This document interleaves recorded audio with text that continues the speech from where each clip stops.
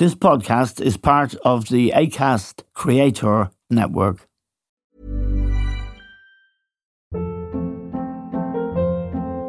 Hold up. What was that? Boring. No flavor. That was as bad as those leftovers you ate all week. Keke Palmer here. And it's time to say hello to something fresh and guilt-free. Hello Fresh. Jazz up dinner with pecan-crusted chicken or garlic butter shrimp scampi. Now that's music to my mouth. Hello Fresh. Let's get this dinner party started. Discover all the delicious possibilities at HelloFresh.com. Life is full of awesome what-ifs, and some not so much, like unexpected medical costs. That's why United Healthcare provides Health Protector Guard fixed indemnity insurance plans to supplement your primary plan and help manage out-of-pocket costs. Learn more at uh1.com.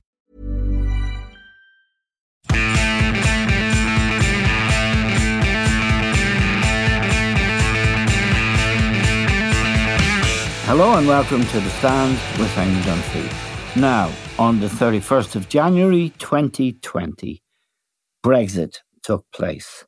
From that date, Britain no longer was a member of the European Union.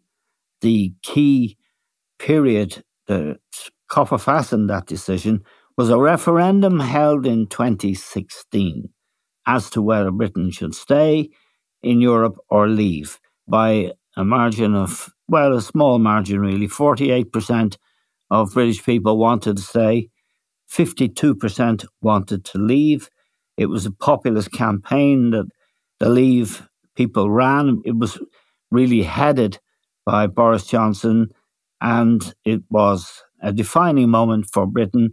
Many people said at the time that it would take decades to really understand all of the consequences of this dramatic departure from the world's biggest trading zone. And we're joined now by Chris Johns. Chris, of course, former chief economist with the Bank of Ireland, now a respected commentator, and nobody is better placed to tell us of the effects of Brexit on Britain. Chris, thank you very much for joining us. This was a monumental decision. The margin was really quite tight, wasn't it? You know, a percentage point here or there. But the impression many people have is that Brexit has been very bad for Britain. Do you share that? Yes, in a number of key respects. It starts with my specialty, the economics. And it's very important to get that right and to debate it in the correct way because of the way in which the Brexit debate is conducted in the UK. You don't want to fall into the rabbit holes and traps that are laid for you. It's been bad for the economy. It's not been catastrophic for the economy. And this is where some diehard Remainers do fall into the trap laid for them by the other side, by the Brexit ultras, is that those ultras do want to contest the post-Brexit battles on the economics. Because, as I say, the economy, it's been bad, but it's not been catastrophic. And it sometimes is described in those terms as being really awful. The best estimate, the best clean, unencumbered estimate, not from a think tank paid for by dodgy people on either side of the debate, the official budget, the Office for Budget Responsibility, the independent government watchdog, has estimated that by the end of this decade, it will cost the British economy 4% of GDP. That's a lot. It's a lot of tax revenues you don't have to spend on the NHS. It's a lot of things that you really don't want. But it's not unmanageable. It's not the economic end of the world. It's worse than it needs to be, because if you had an economy that was growing over the last few years at a few percent every year, a straight hit of 4% is still painful, but it isn't a catastrophe. But the economy hasn't grown since the financial crisis, give or take. So it probably feels worse than it would otherwise have done. And then you then get into the debate with the Brexit people who then say, well, but even that isn't as bad as you think it is, because all of that hit to growth. The reason why we're not growing, the reason why the OBR thinks, and Kemi Badenoch, for example, one of the candidates for Prime Minister recently, has explicitly questioned the independence or the accuracy of the OBR's estimates. And so this is what they do. And they say, well, it's not Brexit that's causing the economy to have the problems that it's very visibly got. It was originally the pandemic, and now it's Ukraine and inflation and interest rates, and it's got nothing to do with Brexit. So you immediately start that debate by saying, okay, here's some numbers produced by an independent body, and they say, no, it's something else, it's over here. And the debate disappears down the rabbit hole of talking about numbers and what causes what and all the rest of it. And it's important not to do that. I think it's important to say that 99% of decent economists, there are a few out there, think that Brexit has been bad. And the only difference amongst decent economists is just the exact enumeration of how bad it has been. It's either bad or very bad. So leave it at that. And then it's the non-economic stuff that's important. It's the degrading of the public sphere. It's the discourse that we have. It's the normalization of political lying. Yes. It's the fantasy world that British politics now lives in. I think all of these are legacies of Brexit. I think there are personal legacies that I feel for Brexit, in that it's become, for example, around the dinner table or in the pub, a taboo subject. Yes. With Keir Starmer, who seems to believe that even if he uses the word Brexit in public, he'll lose the next election. It's quite extraordinary. And so it is with ordinary people. We don't talk about it anymore because it has become a taboo subject. It has polluted everything. On that question of the fear of denouncing Brexit is obvious. But it was fear, was it not, that led to the Brexit referendum? It was the fear of the Tory Party led by David Cameron that Nigel Farage would outflank them because he had had a spectacular result in the elections for the European Parliament. And Cameron decided that he would grasp the nettle, have a referendum, and put an end to the Leave movement, or at least put an end to talk that he was afraid and the Tories were afraid to go to the country on this issue. And fear has been a constant. And as you just referred to it there, the fear that Sir Keir Starmer has of stirring up that hornet's nest again.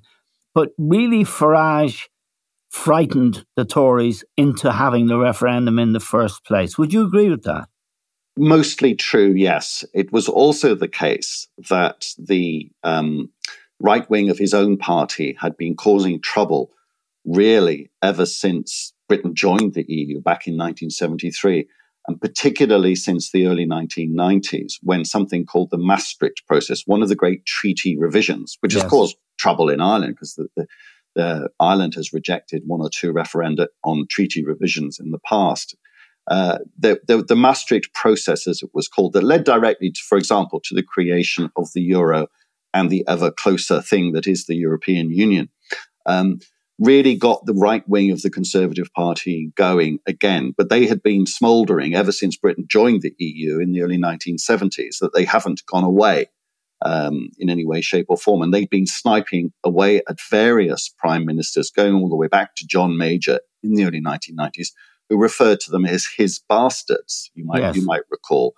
And they've always been there. Ken Clarke, the ex-Chancellor of the Exchequer from years ago, referred to them as the Tory Party crocodiles, because he likened it to paddling a canoe up a river, being pursued by crocodiles. And you have a stock of red meat in the canoe, which you periodically fling towards the crocodiles to keep them at bay. But you know that you're going to run out of red meat one day, and they are going to come for you. Yes. And so it proved with Cameron. He thought that this was red meat for his backbenchers and Farage that would cause them to back off. And they didn't. They consumed the red meat, and they then consumed him. And so Ken Clarke was absolutely right with his metaphor. And they're still there. They're still causing trouble. And like a lot of rabid creatures that have been fed in this way, all they ever want is more. And it becomes irrational. It becomes crazy. It becomes fantastic. But they're still there. They're still causing trouble. Now, what do I mean by that? If you think about Rishi Sunak, who is a Brexiteer through and through, who has believed in Brexit forever, as far as we can tell, who campaigned to leave during the referendum. This right-wing, Looney Tune wing of the Conservative Party really don't like him. And Yes. it is said in Westminster at the moment that there is, believe it or not, the circus keeps going, a faction that want him out. Yes. And the reason why they want him out is that the latest expression of Brexit, the thing that is being spoken about, is that he's not Brexity enough. Yes. And by contrast, Liz Truss, who was a Remainer, campaigned for Remain, voted to Remain, who became a late convert, like so many Tory MPs, ostensibly because of a change of heart, a Damascene conversion. But let's face it, it was because of career reasons that they changed their minds. It was a purely transactional thing. She was deemed by this right wing of the Tory party to be very Brexity. And that word captures a whole host of attributes that isn't really got anything to do with Brexit anymore. It's all to do with being on this side of turning the UK into Singapore-on-Thames, to doing quasi-Kwarteng type budgets, and to be very anti-immigration, all that stuff that they seem to want. Sunak is deemed now to be not on the side of the angels, and they regret the fact that Liz Truss had to be squeezed out, and now they're going to have a go at Sunak. It's incredible stuff, but that's the legacy. You asked me about that. That's the legacy of Brexit. It's led to these fantastic circus-like positions that people take and behaviours that they display. And it's also true, arguably, that the European Research Group, a group of raw right-wingers, backbenchers mostly, effectively control the Tory party. And you could see that in the recent leadership elections. You can see it every day of the week, really, and it's ugly. I mean, they, for example, drafted the Northern Ireland Protocol Bill, which is now going through the Lords, having passed through the Commons, designed to destroy the Good Friday Agreement and as a weapon of war against the European Union to damage the single market, for example, which is critical. And the number one item on the European Union's agenda is protecting the single market. So they're after the European Union all the time. But how can we explain, Chris, the rise through the ranks of somebody like Liz Truss, somebody like Suella Braverman, somebody like Sir Gavin Williamson, who has been sacked again from Cabinet this week, from the Cabinet Office, which was a non-job, but he was sacked twice before by Theresa May when he was Minister for Defence for leaking, and even Johnson had to sack him. This is a man who really should not be in public office. They own the Tory party now, do they not? For a number of reasons. I mean, Gavin Williamson now has the distinction of being sacked, as you say, by 3 different prime ministers. His Wikipedia entry is going to be really interesting looking forward. What he's got on Johnson to persuaded Johnson to give him the knighthood is an interesting matter of speculation, but I won't go there. Sunak's got a whole host of problems. He's got an in tray full of them, but from the point of view of his strategic positioning within the Conservative Party, there are 2 main problems. The first one is that all of the talent, all of the old school Tories, the One Nation Tories, the pragmatic Tories, the people who are interested in the hard grind and graft of government, of getting things done, were all purged by Johnson. And so the sheer numbers of ERG members and ERG types grew proportionately on the backbenches. There are just now so many of them. So Sunak is not just protecting his flank, he's in a sense protecting his back against these people who are lined up, as I said earlier on, to have a go. The second thing is that Sunak, for a number of reasons, is quite weak. First of all, he's not a very experienced politician. He hasn't been in politics for very long. His rise to number 10 has been meteoric. Yes. You might recall that the reason why he ended up as Chancellor was because of a row inspired by Dominic Cummings with the then Chancellor Sajid Javid over the sacking of advisors and the attempted coup to take over the Treasury by Dominic Cummings, effectively. Yes. And then all of a sudden, Sunak, and very few people had heard of, was Chancellor. And then all of a sudden, he was campaigning to be Prime Minister. So it's quite a meteoric rise of whether or not he's got any talents or attributes for the role. He is very inexperienced as a politician. And I think that's a problem for him, because that inexperience has been very evident with some of the choices that he's made for his front bench, and indeed his middle bench, if you like, with the U-turns. He was not going to go to COP27, then he went. The decisions over appointing people like Gavin Williamson. So from an inexperienced point of view, and I also suspect he, on the face of it at least, as you have said, he is quite weak. Yes. And hasn't the backbone, or at least hasn't displayed the backbone necessary to actually make a stand against the ERG and ERG types. It may well be that because there are just so many of them, that he is overwhelmed and outnumbered, and that he might take the view that I'd like to stand up to them, but if I do, I'm dead. Ever catch yourself eating the same flavorless dinner 3 days in a row? Dreaming of something better? Well, HelloFresh is your guilt-free dream come true, baby. It's me, Keke Palmer. Let's wake up those taste buds with hot, juicy pecan-crusted chicken or garlic butter shrimp scampi. Hello Fresh. Stop dreaming of all the delicious possibilities and dig in at HelloFresh.com. Let's get this dinner party started. I'm Sandra, and I'm just the professional your small business was looking for. But you didn't hire me because you didn't use LinkedIn Jobs. LinkedIn has professionals you can't find anywhere else, including those who aren't actively looking for a new job, but might be open to the perfect role, like me. In a given month, over 70% of LinkedIn users don't visit other leading job sites. So if you're not looking on LinkedIn, you'll miss out on great candidates like Sandra. Start hiring professionals like a professional. Post your free job on linkedin.com/achieve today.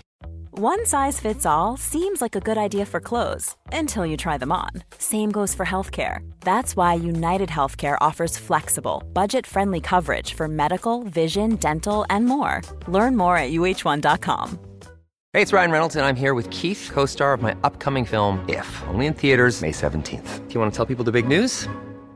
All right, I'll do it. Sign up now and you'll get unlimited for $15 a month and 6 months of Paramount Plus Essential Plan on us. MintMobile.com/switch. Upfront payment of $45 equivalent to $15 per month. Unlimited over 40 gigabytes per month. Face lower speeds. Videos at 480p. Active Mint customers by 531.24 get 6 months of Paramount Plus Essential Plan. Auto renews after 6 months. Offer ends May 31st, 2024. Separate Paramount Plus registration required. Terms and conditions apply if rated PG. The position the Tory party is in now, I mean, they are a laughingstock. Liz Truss as Prime Minister was deeply unconvincing. But when she ran head-to-head with Rishi Sunak, maybe this explains his nervousness, she beat the hell out of him.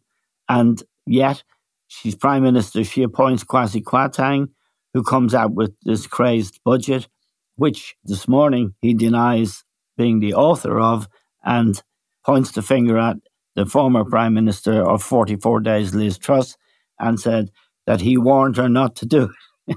This is kind of, they are the laughingstock of the world, really. Yes, if you read the foreign media, if you look at what foreign newspapers are saying, other political commentators, laughingstock is the right way to describe that, which is tragic, because that's not traditionally the way in which Britain is regarded overseas. But it's not just the fact that people are laughing at us is a concern, although that is a big one. One of the key problems he faces, of course, is that nobody trusts us anymore. Nobody trusts the government, and that's Boris Johnson's legacy. In turn, yes. Another one of those legacies of Brexit is that we have things to negotiate, we have things to sign with other people coming up. And what they say, in public at least, is that they're not that interested in these negotiations unless they really have to take place, which is what is happening with the Northern Ireland Protocol. There's not much interest, for instance, in that famous trade deal with the United States. That's just completely moved off the agenda because the United States isn't remotely interested in signing with the UK because it's a laughingstock, because it can't be trusted, because of Northern Ireland, and because the US has got better things to do with its time as a result. So these are the very real consequences of the Westminster circus. The role of the British media in all of this, Chris, was it as significant as I believe it was? There are right-wing newspapers of all kinds dominating in the UK. And of course, the Sun would be obvious, the Telegraph, the Mail. They set the weather, don't they? They make the weather in which this Tory party and all politicians have to work. Yes, and I wonder sometimes just how much of an influence they can bring to bear because, as you know, their circulation numbers have collapsed. But the Daily Mail online, for example, is arguably far more important an influencer than the Daily Mail newspaper, although obviously very, very related. And it gets more extreme the longer time goes on. Again, one of the legacies of Brexit has been the most extraordinary behavior of the press and their belief that political lying is normal. Political lying is even to be applauded these days, and extraordinary as that sounds. It is no longer regarded as taboo to be caught out as a liar. You just shrug your shoulders, apologize for any hurt that you might have caused, and if you're out of office, you're back within a week. Can I ask you about one particular Brexit lie that was spectacular and which has rarely been mentioned in my hearing anyway? They had the bus, the Brexit bus, which Boris Johnson travelled on. And of course, Cummings was the author of many of the tactics in that. But it said 350 million a week, the amount we're giving to Brussels, which will be transferred to save the National Health Service. That was rather a large lie. It was, and clearly that money has not arrived in any way, shape or form. And as part of the overall... National Health Service is falling apart because you may have to wait in an ambulance outside a hospital. And there were new statistics published by the Office for National Statistics only yesterday on waiting times in things like ambulances and hospitals, the health system in generally, and the numbers. And 7.1 million people on a waiting list. There is a guy called Andy Haldane who had the exalted job of being chief economist of the Bank of England until relatively recently. And only today he is reported to have said for the first time in its history, there is now a direct link between the dire state of the National Health Service and the state of the British economy. And the dire state of the National Health Service is holding the economy back, is contributing to its recession. And we also had data today to say that in the most recent quarter, the UK economy shrank. It's the first stage of the actual recession that the Bank of England has stated quite explicitly that we're in. So this very exalted chap, ex-chief economist of the Bank of England, is saying that the state of the National Health Service is causing the health of the British workforce to be negatively impacted to such an extent that it is having a measurable impact on the British economy. Isn't that an extraordinary state of affairs? Yes, it is. And one of the other targets for this right-wing cabal is, and I'm quote, experts. It was Michael Gove, actually, who said famously during the Brexit campaign, we're sick of listening to experts. And that is a very loaded and rather reminiscent of Liz Truss being sick of Treasury orthodoxy. In other words, anybody who knows what they're talking about, has studied the subject they're supposed to be experts on, and offers an opinion, is a pain. She referred to the Treasury as indulging in abacus economics, and which is quite a remarkable statement. Can you explain abacus economics to me? I'm sure all our listeners know what it is. Abacus economics means when somebody comes to you and say you need to stop spending over here because the thing over there called your bank balance has shrunk to the point where you no longer have the money.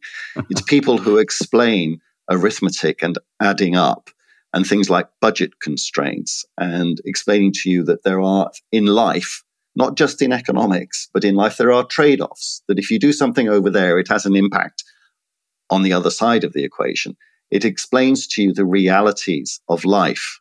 It explains to you that decisions can sometimes be hard. Decisions can sometimes cost you in ways that are predictable and in ways that are unpredictable. It explains trade-offs. And one of the many legacies of Brexit, I keep coming back to that word, those words, legacies of Brexit, is partly via Gove's comments deriding the value of experts, is that we no longer, at least the body politic, no longer believes in trade-offs. It believes in fantasy that you can have, in Johnson's words, cakeism, have your cake and eat it. He started it with that phrase when he was asked, what do you want from Brexit? And he said, I want my cake and I want to be able to eat it. It's that expression of sheer belief that can override reality, and that facts, figures, data, real-life trade-offs don't matter. It's not that they don't matter even, it's that these people seem to believe that they don't exist. So that when the Treasury says you can't do this because you haven't got the money, you just say, oh, well, I'm going to do it anyway. And that's what led to that Truss budget. There are so many different examples of this. But of course, the deriding of experts is very clever, because for a while, you can then pull off all sorts of conjuring tricks about pretending to be able to do this, that, and the other, promising the earth, but ultimately you will be caught out. But reality will bite you sooner or later, and it bit them with the Truss budget. Now, a final question, Chris, about the lifespan of this Tory party in its present state. For example, they've appointed someone as Northern Secretary, Chris Heaton-Harris. I saw him interviewed the other day. He had promised an election for December 15th. If the Assembly wasn't back up and running, he threatened an election, I suppose you'd say. He had to back off that. It was crystal clear, watching the interview, that he's no idea what's going on in Northern Ireland at all. He hasn't a clue. And the guy who was there before him hadn't a clue either. There are serious consequences, in other words, for our country here if we don't get some resolution in this row, which is essentially between Europe and Britain, but Ireland and Northern Ireland and peace on our island is collateral damage. And the way these goons operate, they wouldn't even know what collateral damage is. No, and as I've said to you many times, Eamon, very few people in Britain think about Northern Ireland very much, and they know things. They don't know very much about Northern Ireland. That's just a fact of political life. There seem to be two types of cabinet minister these days. There's the Heaton-Harris guy that doesn't seem to know much about anything, and then you've got people like Sunak himself, Jeremy Hunt, and others who have this public school, usually Eton, Oxford, PPE, politics, philosophy, and economics degrees, and also incredibly wealthy.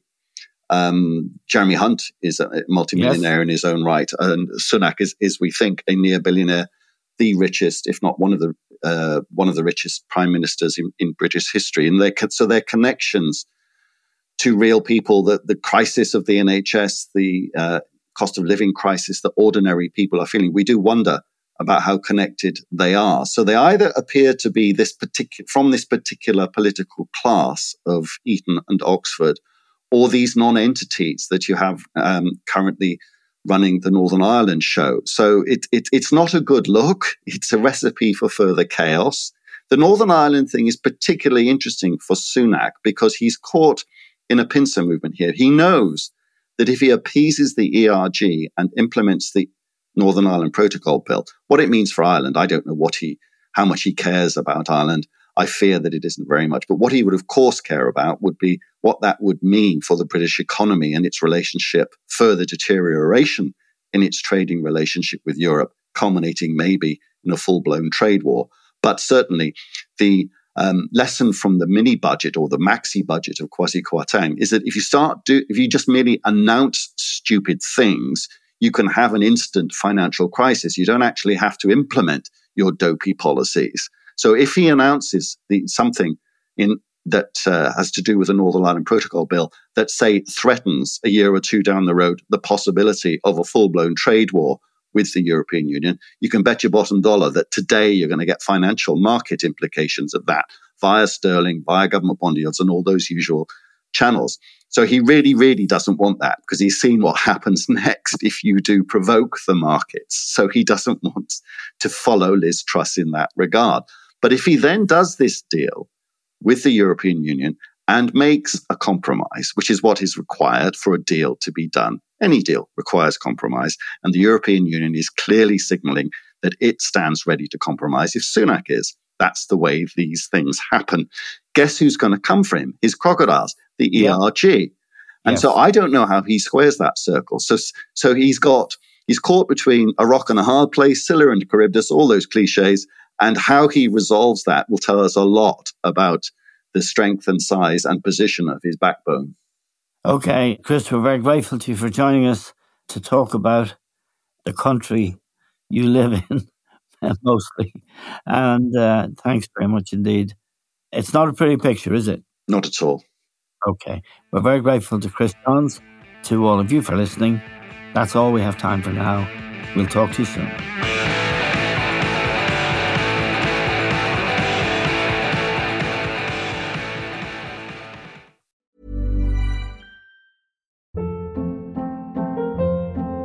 Hold up. What was that? Boring. No flavor. That was as bad as those leftovers you ate all week. Keke Palmer here, and it's time to say hello to something fresh and guilt-free. Hello Fresh. Jazz up dinner with pecan-crusted chicken or garlic butter shrimp scampi. Now that's music to my mouth. Hello Fresh. Let's get this dinner party started. Discover all the delicious possibilities at HelloFresh.com.